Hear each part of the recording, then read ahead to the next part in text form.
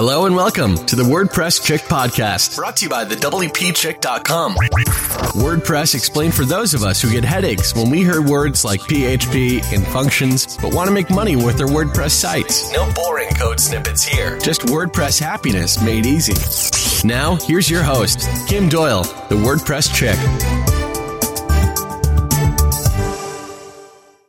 Hey, what's up, everybody? Welcome to another episode of the WordPress Chick podcast. I'm your host, Kim Doyle, the WordPress Chick, and I've got another chick on the show today. I'm so excited, not in terms of domain or anything, but just another female. I'm not sure why this has tended to be very male-centric. I'm just realizing that right now, so I apologize for that, ladies. My guest today is Erin Flynn. Erin, thank you so much for being here. Thank you so much for having me. I'm excited to chat with you. I am too. And I love, it's so funny. I share with my audience. I love connecting with people through other people, and was connected to you, from Curtis McHale, who is just an awesome human being. So, when those connections come, it's like, yeah, you got to take the ball and run with it. And you were very patient with my rescheduling. So thank you for that. Not a problem at all. So we're going to just go ahead and jump right in. So for everybody listening, I am just a big believer on that sort of journey to the entrepreneurial path. So before we get into your business, can you share sort of what led you here and what made you start your business? Yeah, I've been making websites since 1999. I started off in Front Page at 13 years old, making Sailor Moon fan sites. And, just made like my own stuff, my own personal websites where I shared, whatever. It was before blogging was actually a thing, so I'd be like, here's my cat, here's a picture of my cat, and I'll tell you a funny story. And, just random stuff like that when I was a kid. And then I did like a few random like freelance gigs, as a young adult and teenager. And finally, I had a terrible job. I went to college, and then, I went into the adult world thinking, all right, I've got a degree and I'm going to, work for somebody and it's going to all be great. And it wasn't at all. Yeah. It was all a bunch of lies. And it was just, I was absolutely miserable in my job, and to the point where I just quit, and I didn't have a plan. I didn't have a business. I didn't have anything. And one of the friends that I had made in that job called me up a couple weeks after we had both quit at the same time. She had gotten employment, and her employer needed a website, and she knew, having, been friends with me, that I made websites. So that started basically everything. I mean, I already knew how to make websites, but that started the whole business part of it. I made every mistake you could possibly make in running a business, and finally figured it out. And now I have my own web design company. I'm kicking up like a whole agency to make better websites as a team. And I help other web designers and developers learn to run their businesses without making the mistakes that I did when I was starting out. That is, there's a whole bunch of questions in there. I love it. What's funny is you were saying about, building the websites and as a child, and it's interesting. I think the benefit of having technology younger and getting into it is, and please correct me if I'm wrong, but there's not as much concern. Like, kids just go do stuff. Like, you just publish what you wanted to share, where you have a lot of adults that maybe get into this later. And I'm sure you've seen this with clients at some point. It's like, yeah, they built this beautiful site and they've got this business, but then it sits like with crickets and no content, and, nobody's publishing and putting themselves out there. But it's just, I think it's kind of, it's fascinating. Do you feel that getting into it so young, did you ever have any hesitancy in publishing and putting yourself out there? Not really. I think that I just grew up doing that. I mean, this was the days where like I grew up on the internet, and so you would just put stuff out there, and good God, looking back, it's so embarrassing, all the stuff that I shared. But there wasn't like this filter that maybe people who were a little bit older would realize, maybe that's not something I should share with millions of people. And so that's something that I actually had to develop over time. And so now maybe I'm a little bit more reined in, but I still am very much, if I think of something that I want to do, I just go do it. I make it happen. When I started my Facebook community, I saw two web designers talking on Twitter about how they wish there was a community for web designers where they could talk and, discuss the industry problems. And they didn't know of any, and I didn't know of any. So I said, okay, well, here's a Facebook group. Let's all get in there and start chatting. And it was literally within 5 minutes. And it turned out working out really well. But I just do things and I worry about, I guess, how it will all fit into place later, which is maybe good, maybe bad, but I basically just put it out there and see how it works and make adjustments. Well, for what it's worth, my 2 cents, that's awesome. I mean, because at some point I see a lot of people that get very stuck in the planning and idea phase and the strategy, and it's like they never implement. And, I think in terms of that, and I don't know if you have any stories to share along this line, but in terms of just putting something out there, I think if you're transparent with, let's just do this and see what sticks, see what works. Most people are super respectful when you're transparent in terms of how you're doing it and why you're doing it. That's exactly how I approach everything too. So it's never had like a bad repercussions for me, because I'm always like, I'm going to test this out. We'll see how it works. And if it ends up being terrible, we're just going to sweep it under the rug and pretend it never happened. But I approach all of business as an experiment, because it is. There are certain formulas, I guess, you can follow that the pros do, and that you can have, success with them to an extent. But every business is different from, how you approach it and what your actual business is and your personality. So you have to test. You have to put things out there and see if a community works for you and your audience, or if it doesn't, and then you go do something else.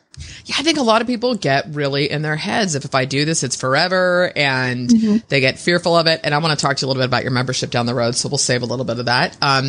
But so, all right, so you've got the web design and you're going towards an agency, but you also have products and courses and workshops. So when did you implement that, and what was your first workshop or book? My first product was my email templates. I have basically email templates that you can send when you have a bad client. And that came about, I think, late 2014. A lot of people in the Facebook community that I had created and just around the internet were talking about problem clients, and they didn't know how to respond to what their clients were telling them. And I majored in communication, and I'm pretty good at writing emails. And when you are not actually the person in that situation, it's very easy to take that step back and say, okay, here's what logically needs to happen. When you are actually the person with the angry client, it's harder, which is why the email templates come in handy. But I kind of just put together a collection of every scenario that I had seen up to that point, and I slapped a price tag on it, and then I sold several hundred copies, and I was really surprised at how well that did. But obviously it met a need, and that's kind of how I got known for dealing with bad clients. Okay, I'm like, that's an awesome segue, because that was totally my next question, and you're gonna have to bear with me because this is fresh. I am literally just winding down the last of my service work ever. Period. Done. Congratulations! Thank you. It's especially considering it was never something I wanted to do in the first place. But life experience, and you learn. I'm like, where is my best value? And it's not there. So, first of all, I love what made you decide to offer that, and so. But in looking at your site, I was looking at the screen, prevent, and fire, because, it's a very interesting space. And obviously I'm talking, I want your 2 cents. It's crazy to me that you see people behaving in a way, clients, that you don't see them behaving in the quote unquote offline world, in terms of the examples I always give. It's like, well, you don't have tile put in your house and then call the tile company and say, well, will you come show me how to do it in another room now? Right? Like that's included because I paid for the tile. Or thanks for the great meal, chef. Now come to my house and show me how you made it. Well, that's included, right? Like it's the strangest thing. So in terms of dealing with difficult clients and whatnot, because what I loved about your screen, prevent, fire, and if you could break down those a little bit, I loved it because nowhere in this does it say, put up with. So can you just share the whole kind of philosophy behind that? Yeah. So honestly, in regards to what you're talking about, I think that web design and development tends to be very undervalued, as do a lot of people who just put themselves out there as freelancers, because the term freelancer itself, and Brennan Dunn has gone way into this. So if you know who he is, he has all sorts of things about not using the term freelancer. I've had him on the show, so I'll link to that for this. So yes, you know very well. But so just using that term sets the expectation that you are really not worth paying for, or not worth paying a lot for. So that is like the very first thing that, in terms of setting expectations with your clients, you need to position yourself as an expert, not just somebody who sits in their pajamas all day and kind of just like taps away on a keyboard and it's no big deal. So that, once you position yourself as that expert, you get a lot fewer clients who expect you to then give them these things for free, because they actually see that you are a professional and they're willing to pay. But the overall philosophy is that you are a professional, you are an expert, and you are running your own business. You don't have to put up with crap from clients. You don't have to be treated poorly. So when you properly position yourself and you set those expectations and boundaries with your clients, then it's very easy to simply say, no, that's not included. It's going to cost this much more. And the clients that you have then attracted will say, oh, okay, then I will pay more, or it's not that important to me. And they will make that decision, as opposed to being, oh, can't I just have it? It's not that big a deal. It takes you 5 minutes, which I think we've all had, because they think something's simple when it's not. Yeah, they totally do. You know, the screening is key, right? And I think that yes. If you, it was one of the things that I just absolutely adored when talking with Curtis, and he's like, no, I just do calls on Tuesdays. And someone says, well, yeah, but you're not available for 3 weeks. He's like, yep. No qualifying. No explanation. I'm like, you're my hero. I know. He's really good. Curtis is great with his boundaries. Really, you know, and I think the challenge is that a lot of people have when they're doing this is, if they're getting started, there is a fear, right? So I don't know if you want to talk to the mindset piece of this, because a lot of people get caught up in, yeah, but I need the money, or I need this work, or whatever it is. In my experience, the more you say no, the better the right people show up. It might sound esoteric, but you don't have the space to work with better clients if you're constantly working with crappy clients.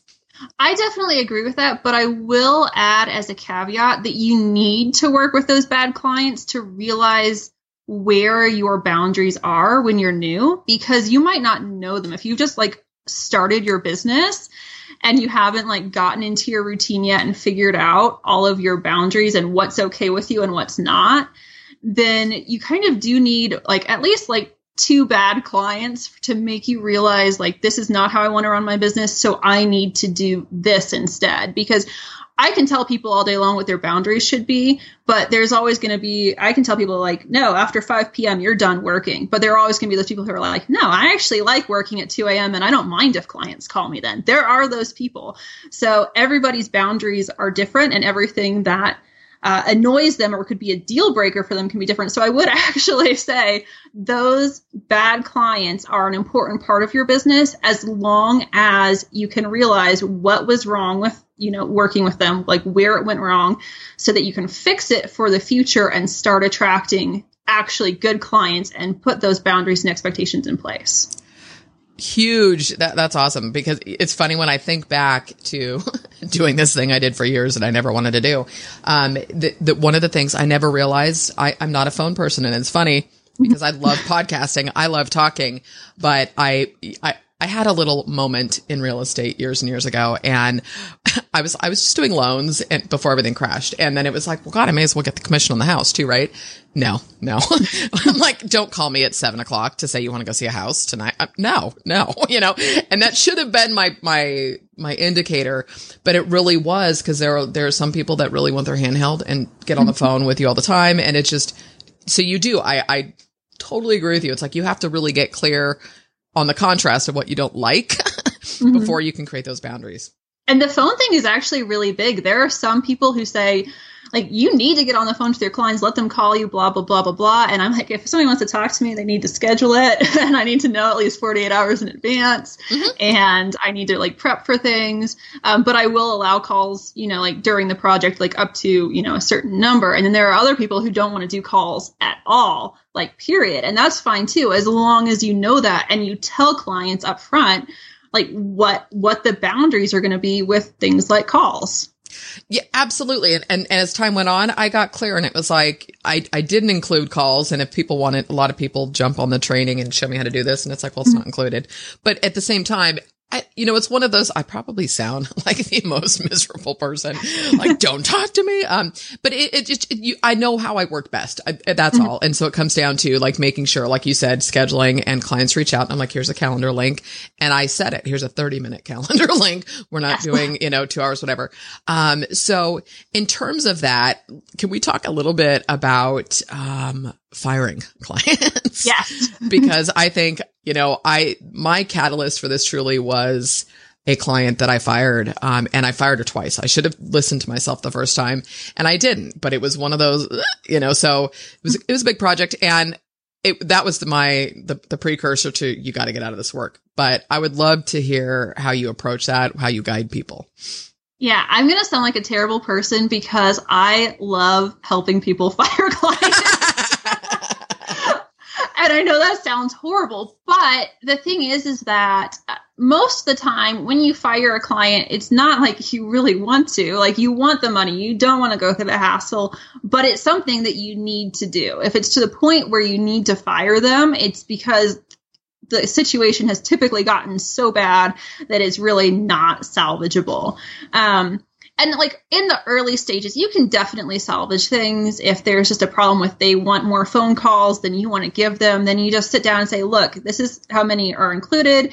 We need to only do them on Tuesdays or whatever. You set those boundaries and typically things are fine. But then if the person still calls you like 6 times a day, including Sundays, that's when you might have to fire them once you've, tried to say, like, set your boundaries and reestablish those, and they're just completely ignoring them. Or I've had people that I've helped where clients are, cussing them out and even threatening them, local clients, which is terrifying. So at that point, I'm like, you need to call the police. That's like a really serious issue. But the thing is that once there's like a line, and everybody's line is different, but once there's that line that's crossed where you are just done with the project, you don't care anymore, then you have just got to get it off of your plate. And the best way to do that is just, a simple, concise, professional email where there's no room for negotiation. It's not saying, I think that we can, maybe fix this, but no, it's like, I'm sorry, this project's done. Like, that's it. It's over. And so, like, I have email templates for that. I have free ones, like, on my blog as well, to fire clients, where it's just you explain, like, you're not the best fit or this isn't working out. And you either give them a referral to someone else if they're not actually a nightmare client, they're more just, a bad fit. Or, if they're really terrible, you just cut it off and you move on, basically. The hardest part is being clear in your contracts about what happens if you cancel or fire somebody. And that's what has to go into your contract. And that's the hardest part that I have found, is that designers often don't have any language in their contract that allows them to end a project. Interesting. Okay. Before we touch on that, I want to back up a little bit. Have you, is in working with people, and obviously you've got the templates, I'm sure you've got some feedback and whatnot from your group. Are there any, I don't know if it's a common denominator or common situations that, whether it's a communication or an expectation, that you see people making, kind of like in terms of the designer developer making mistake, it's a repetitive issue you see that people make that might prevent the relationship from going sideways? The biggest mistake I see people making is just taking on any job because they need the money, and then they're not the right fit. And that ends up not being, great for the client, because they're not getting a designer who is excited about their project and who is doing their best work. And that all just kind of trickles down. It makes the communication, like, the designer opens their email and they're like, it's that client again. Like, I'm not excited about this. I just need them to pay me. And I'm sure we've all been there at some point. But that attitude trickles into everything. So communication gets sloppy, and, kind of snippy. And then, you don't explain things as well because you just feel like you can't be bothered because you're not excited, to present your work in a good way. So maybe you send the mock-up and you say, here's the mock-up, tell me what you think, as opposed to explaining, your thought process and how you're really trying to help them with their business. So everything just kind of trickles down into this lack of enthusiasm that sets the whole project up for failure and leads to everything else falling apart, from expectations to communication to the project being done as well as it should be. That is so huge. I'm sitting there listening to that. I'm like, that was me. That was me. That was me. Well, and we all have been there. And I'm not saying that I haven't, because there have been times where I'm like, I really need to pay my rent. I guess I'll work on this website I have no interest in. And that's just it. It's interesting. Like, so I've had to do this check of, all right, is your ego that big? Like, where's the issue here? Because part of it is that I prefer the marketing and the content strategy piece of it. I always have. And so people would get excited because they see, and I am a marketer. They see me creating content. So that's the easy sell. And it's like, I go from the expert to the hired help. And then I'm like, oh no, this isn't going to work.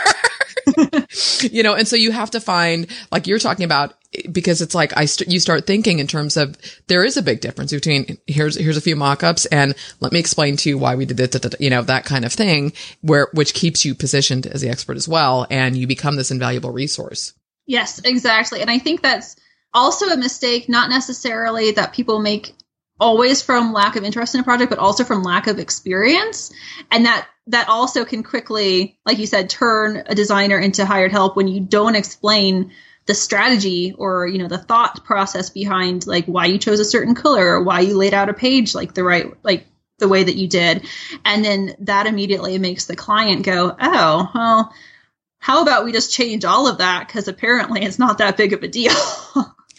Yeah, absolutely. And do you find in terms of like in your group or with some of your customers that, for your workshops and stuff, that some of these are simple changes? Because again, like I'm hearing a lot of this and I know I've been in those positions, and so much of it is just a mindset. And because there's this presumption, or an assumption that you're thinking, well, they're not going to want, if I have to charge more for this because of my time, as opposed to really simply positioning the project correctly from the beginning. Yes, I think that's honestly like one of the biggest things, because I'm trying to think like how to put my thoughts into words right now. But it was kind of a wordy question. I do that often. I'm sorry. But it is all about properly positioning yourself as that expert. And when the client sees you as, more than a pixel pusher, as more than somebody who's just making something that looks pretty, and you're actually doing something that will help them grow their business, it makes everything so much smoother, because you become more of an ally or a partner to your client, as opposed to, I don't know, someone they can hire off of, Fiverr or Upwork and just tell them what to do without having that expert input. Yeah, and again, I go back to your initial comments in terms of you have to sort of have those situations and circumstances to get clear. I remember spending hours Skype sharing, screen sharing, and changing CSS with people. And I was like, okay, you are so in the hole on this project. But often people don't think of it. Any fun stories you want to share with nightmare clients that were changed around? And I know this is just throwing it, and I can feel people who have been there and want to know they're not alone. Let's see. I haven't had too many horrible clients in a while, and knock on wood.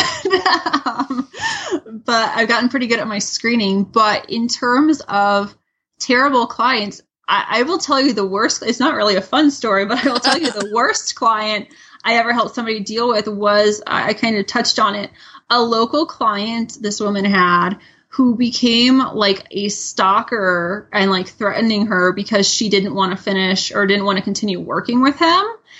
And like she had to call the police and like all sorts of stuff because he was super creepy. But the thing was that I think especially women, we tend to be people pleasers, and she was still trying to make him happy. And I'm like, this is not okay, period. Cut this off, get the police involved if you have to. Like all communication needs to cease. So I helped her write, an email that said like, don't ever contact me again, or the police will be called. And, I used to work for a prosecutor, so I gave her information how to like set up or like get a restraining order. But I mean, that's how crazy client situations can get. That's like the extreme. The more fun ones are just are nowhere near that. They just tend to be, like somebody has a problem with a client and they're like freaking out about it. And I say, well, why don't you, instead of going back and forth on email where clearly you guys are miscommunicating, why don't you hop on Skype for 5 minutes? I know you don't like calls, but schedule a call, get on Skype and talk about this. And then typically they come back and say, yeah, we totally worked it out. So things can be as simple to resolve as changing up the communication method when things are, getting too confusing with the client. Huge points. And it's funny that you say that because it is, you get to a point and it's a lot easier in email or when you're typing, especially from a place of anger to say things or to respond. And it's open for interpretation. You may have intended one thing and it comes out, or the person receiving it, you have no control over how that's being received. Mm-hmm. And I just think my point in asking for this story is, when you're in it, you feel like, what am I doing wrong? I'm the only person that has this challenging client. But it is, I mean, I don't know what it was the other day. I had a great client, but it was just, I was being funny about something. So I go to YouTube and I'm searching, web design clients from hell or whatever. And you're not alone. Anybody who's feeling that, just go. And it's just a little bit of comic relief at the end of the day. But at some point you have to decide, and like you said, those boundaries, and being able to say there will be no further dialogue. Yes. Period. And that doesn't even have to be like the extreme, like that I was talking about with her. But, it's not that uncommon for people to tell me that they have a client like cussing at them in emails. And I'm like, I don't put up with that. Like, I give them, one chance. I say, I'm not going to talk to you if you continue speaking to me this way. It's just not happening. And if they don't fix their attitude, basically, it's done. The project's canceled. We're over. And it's never, gotten to that point for me. But I have had to correct clients a couple times. It's amazing what, being behind a screen will allow people to say to you that they would never say to your face. But just being very clear that you're not putting up with that.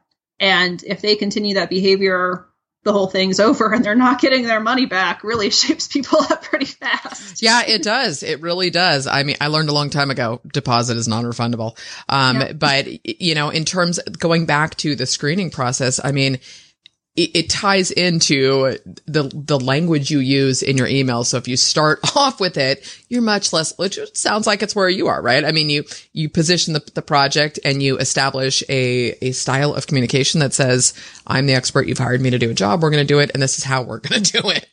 Yes. And what's kind of funny, just like kind of related to that was, I know several people, and this works for them, several designers and developers who have more, I guess, bold brands where, they drop F-bombs and things like that. And I tried that for like a couple months. And the clients that I got were very rude. And so, or I felt like they were constantly being rude to me. And so I realized really quickly that type of branding was not going to work for me. It was not setting up the communication style that I wanted to have. Like, I don't want people, basically cussing in all of the emails. It just doesn't make me feel good. So other people obviously doesn't bother them at all, and that's fine. But if the types of conversations you like to have, then that's a really good starting place. Like, get your branding set up that way and make sure your communication matches that. And if you if you want your clients to be clear and concise, then write your emails clear and concise, and they tend to mirror your behavior and your communication style as the project goes on. So by, like week 3 or 4, typically you guys are communicating like completely in sync. Yeah. And so if you can establish that style as well as your expertise early on, then Just makes everything run much more smoothly, and it attracts clients who will respect your boundaries and the way that you communicate.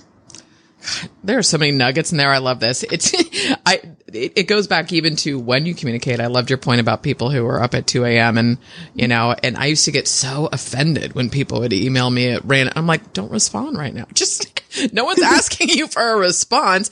And it's just, or on the weekend, it's like, if you respond on the weekend, they're going to expect you to respond on the weekend. So it's such a learning process. I love it. I want to shift a little bit to the Unstoppable Expedition.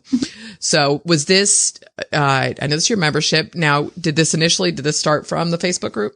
Yes, it started from the Facebook group. I had done a couple workshops that my audience seems to love. They love the, watch it and get everything done in like an afternoon or a weekend, because most of us do work on our businesses on the weekend as opposed to during the week when we're busy with clients.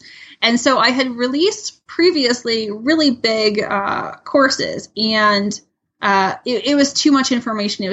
Nobody wants to spend 6 weeks doing something. They want to spend, 3 hours and be done. And so when I started the membership, I did it with the idea that I was going to break everything down into digestible chunks that people could get done on their own schedule and kind of pick and choose what they needed. So if they need help with getting clients, they'll be able to just work on those things as opposed to having to, pay for a huge entire course that covers everything under the sun. It's fascinating that you say that. I have totally become obsessed with like the mini course, essentially, that I would rather take one thing and just drill down where I can watch it. It was interesting. I had subscribed to a membership site from a marketer who's been in this space for like 15 years. Great guy. I totally like his style. He's not smarmy or anything. And he has this membership site, but I went in and it's I don't know, like $39 a month or whatever, but there's so much content in there, and it go anywhere from Facebook ads to podcasting to, creating your course to setting up a membership. But all of the videos were at least an hour long. And I was like, this is making me crazy. There is no way, I'm not going to binge watch training, and so it really, that digestible element, was huge, for me. I mean, as a learner. And don't you think that, I don't know, it's interesting. And I want to talk to you a little bit about, because you're using Teachable. Yes, I'm using Teachable. And so I think obviously the online learning space is just getting bigger and there's more platforms and opportunities. So what was let's back up. So you had the first workshop, and what was that? The first one I did was the intro packet workshop, which is all about setting up expectations and boundaries with clients and letting them self-screen themselves before you even send them a proposal. That's awesome. And did you originally do that? So how did you deliver the course? I think a lot of people, I'm asking because, course creation, again, is something that most people want to do. So, what was your process for that? The original one that I did was actually a live webinar, and I did it that way so that I could get feedback and get people to ask questions in real time and make sure that I was covering everything that they needed. And then later I did re-record it so that all of the tech problems and stuff was cleaned up and made much nicer. And so now I do pre-recorded workshops that people can watch, and they can ask questions in the Facebook group. And if, there get to be enough questions or enough common questions, I will either go back and add to the workshops or redo them if there's, too much confusion, which there hasn't been. But I will, always keep track of what people are saying about each workshop so that I can kind of tweak it as needed. Because the nice thing about it being so short is that it's not that big of a deal. If I need to go back in and add, 2 minutes talking about something else, it's not that big a deal to go edit. Now, and from that, the first workshop, was that based on the feedback and discussion that was happening in the Facebook group is why you decided to use that topic? Yes, it kind of came from more problems with clients, as usual, because everybody's talking about, like, I keep getting all of these nightmare clients and now I can fire them because I have email templates, but how do I stop getting them in the first place? It's so fascinating. I mean, people are people, there's this like psychological dynamic to this that is totally fascinating. So you initially were just selling, an individual workshop. And then when did you transition? Do all your workshops fit under the membership now? Yes. So the plan going forward, I had sold 2 workshops, the intro packet and the welcome packet workshops individually. And then I had 2 like bigger courses that I also sold individually, as well as my email templates. And so now the idea going forward is that all workshops will fit under the membership, and there will still be, the templates will still be separate, and then bigger courses will still be separate, but probably offered not like evergreen, but maybe once or twice a year. But the workshops, which are, just something that I can typically get done in about a week, are great because I can, put up, even with client work, I can put up 1 per month. I can see what people are struggling with and make a workshop like tailored to what the group needs and get it up as part of the membership. And so the reason I'm doing it membership wise is not really, I have a lot of people who cannot afford to buy each workshop individually. They're only $27, but there are a lot of new people, new web designers in my groups, and that's expensive for them. So I wanted to do something where if they're really dedicated and they want to go in and, spend $17 and get all of the workshops done in a month, I want to be able to let them do that. And if they want to stay longer and, pay the monthly fee, that's great. But I really want to be able to let everybody get access that I possibly can, because my goal is to help them, not necessarily to become, ridiculously rich. I wouldn't turn out my nose at like a bunch of money, but my goal isn't. Girl, my goal is not to be poor, but my goal is not to be poor, but my goal is to put people first and to let my workshops be as accessible as possible to basically anyone who wants to watch them. So it's just a matter of going wide, really. Yes. Yeah, I was going to say, I'm like, and for everybody listening, I will have links to everything, all of Erin's products and her membership, because at $17, I mean, that is a steal. It truly is. I mean, that's just a bargain.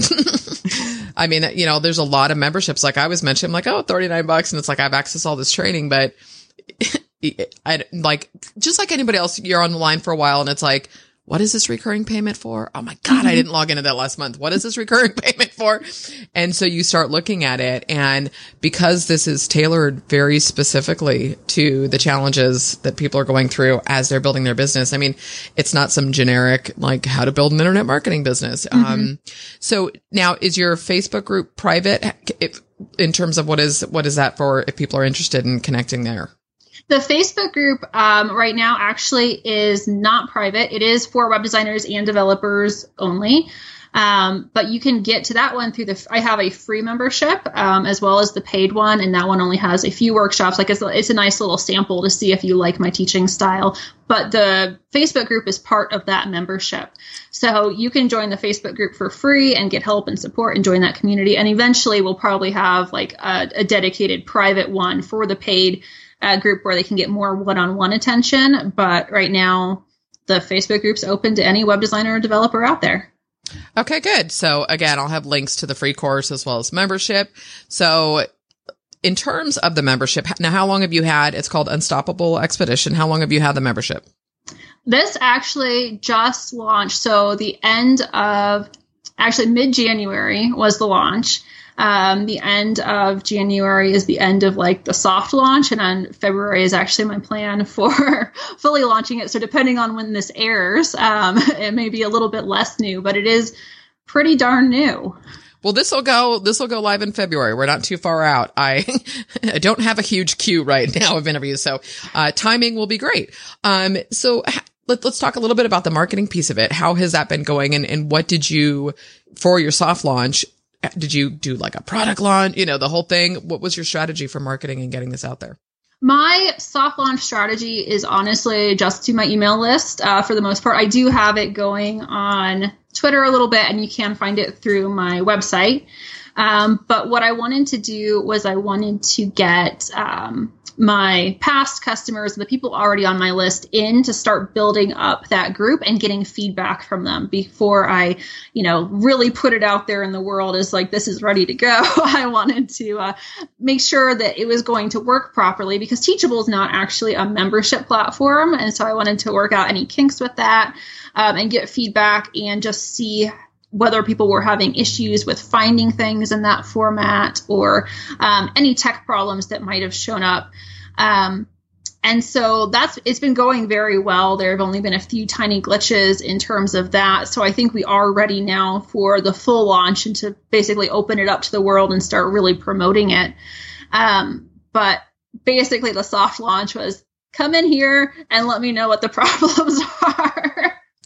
That's great. Well, and again, I have found that the transparency of saying, this is what I'm going to do. This is what I'm going to charge. Let's do this together. And obviously you've planned and created, the structure and whatnot. But, there's something about sort of being that founder, that insider that people also love that. It's kind of like, oh, I got in here first and this is great. And so, because you value their feedback.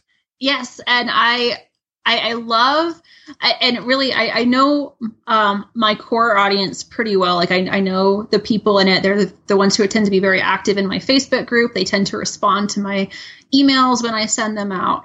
And so I love that my business, this might sound weird. I love that my business is small enough that I can really have that interaction with them.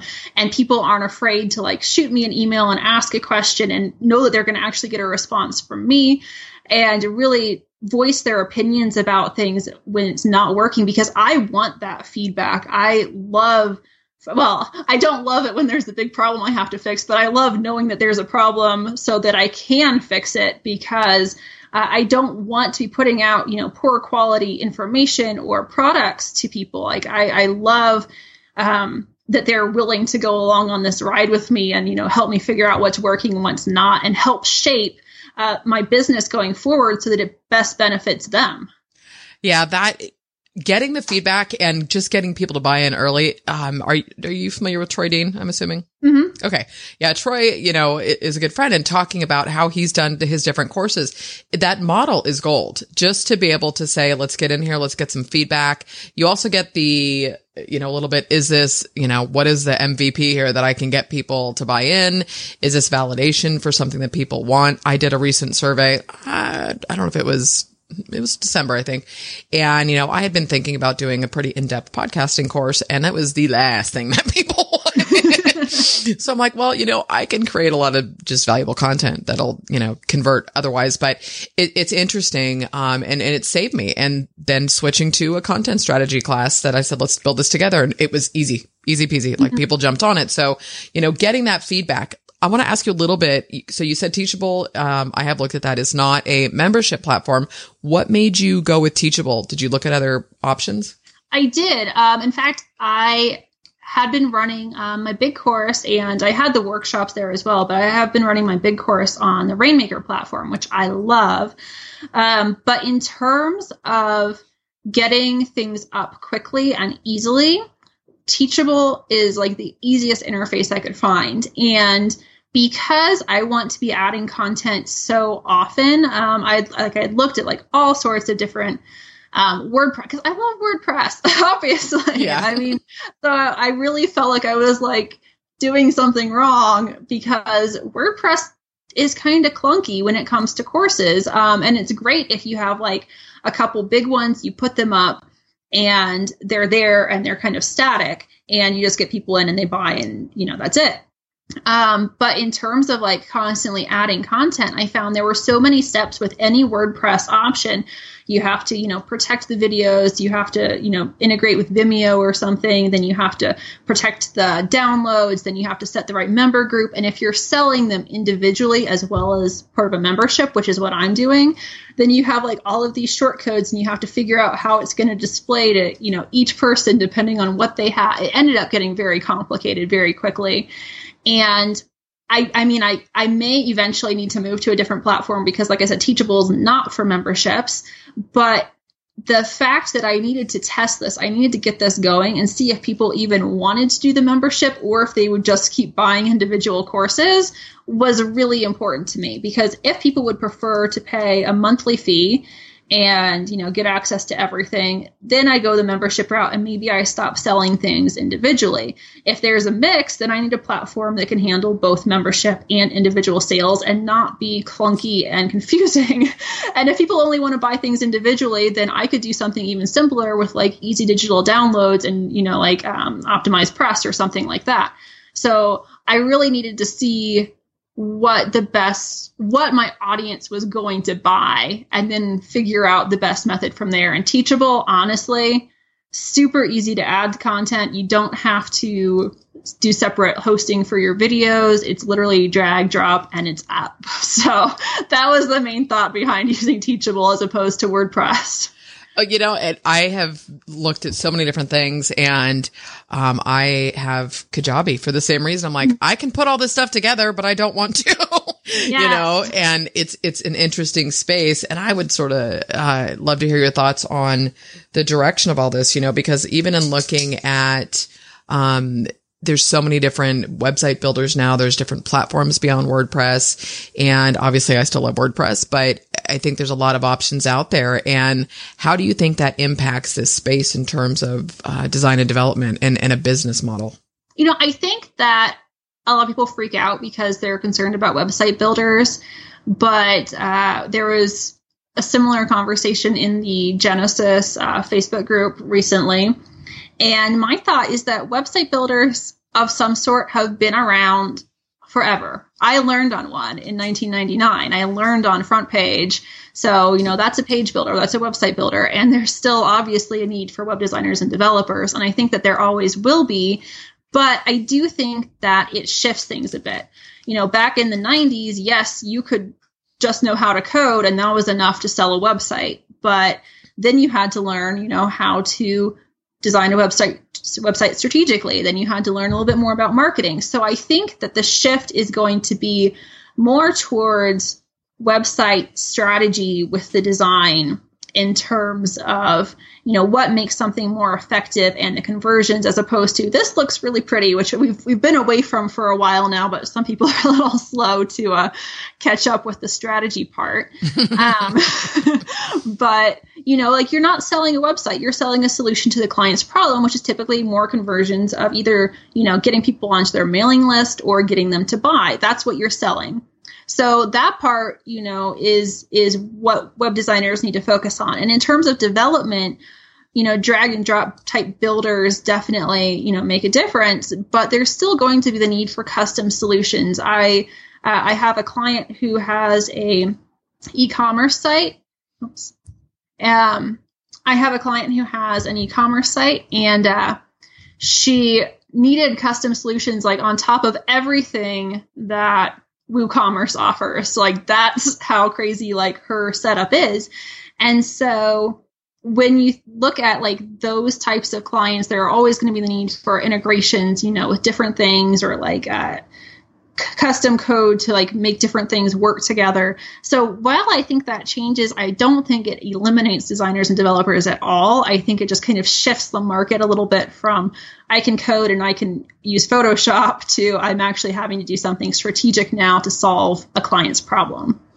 Well, that's a great shift in that perspective in terms of even how you position it to the client. It's a matter of, you're not sitting here saying, yeah, I can build this. It's really getting into, and the funny thing is a lot of people prefer that consulting side. I know in terms of my audience, you've got a lot of people that would probably consider themselves more website builders than necessarily coders, right? Or developers. And so, like me, I would much rather do the consulting and strategy piece.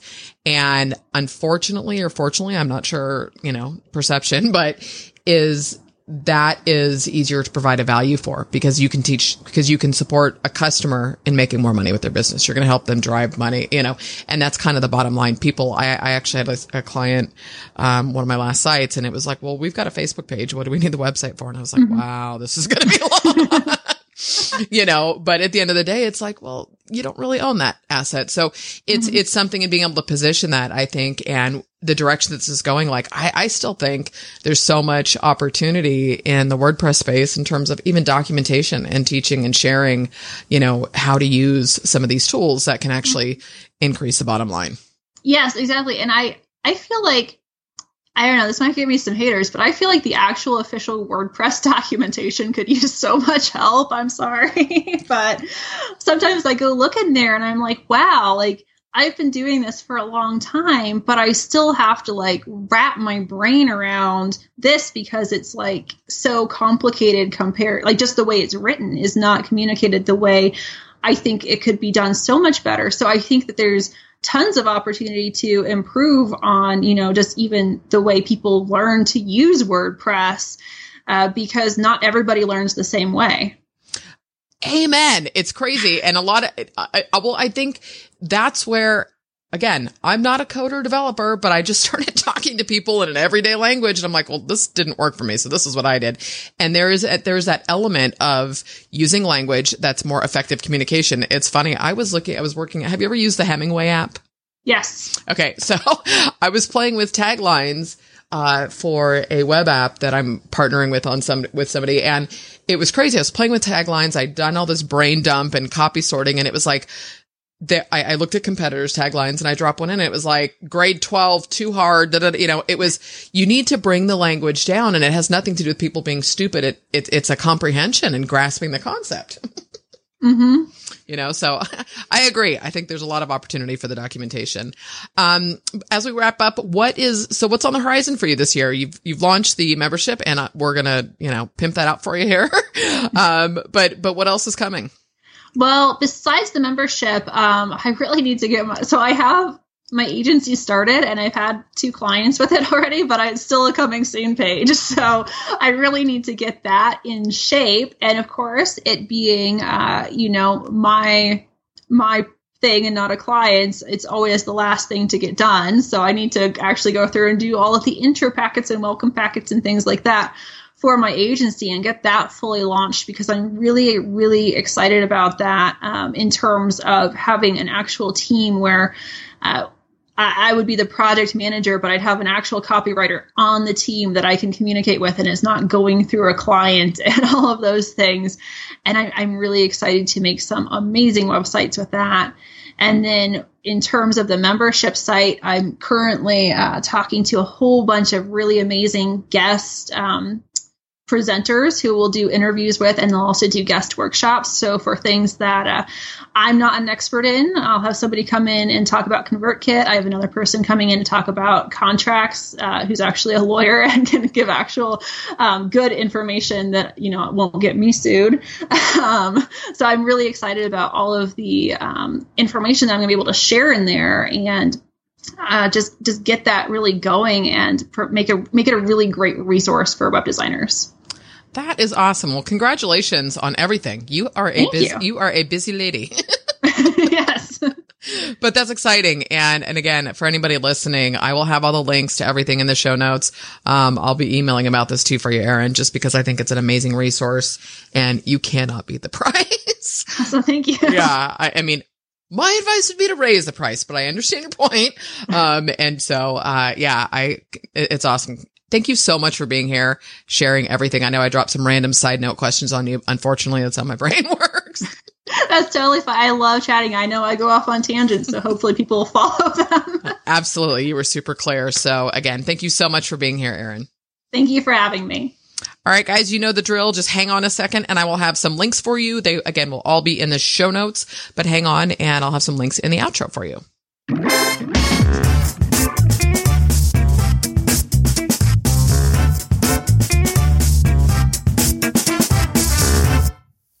Okay, so how awesome is Erin, right? All right, guys, let's do this. If you want to check out, first of all, I would recommend that you jump in Erin's membership, because personally, I think it is a steal. But she's pretty friggin' awesome, and I had a ton of fun with her. So go to erineflynn.com, and that's Erin, E-R-I-N-E, as in excellent. That was quick, huh? Erin E. Flynn, FLYNN.com. Of course, the links will all be in the show notes. Get some help with those nightmare clients. Lord knows we have all had them. As always, guys, thanks so much for listening. And if you haven't, of course, I would love a review in iTunes. It would make my day.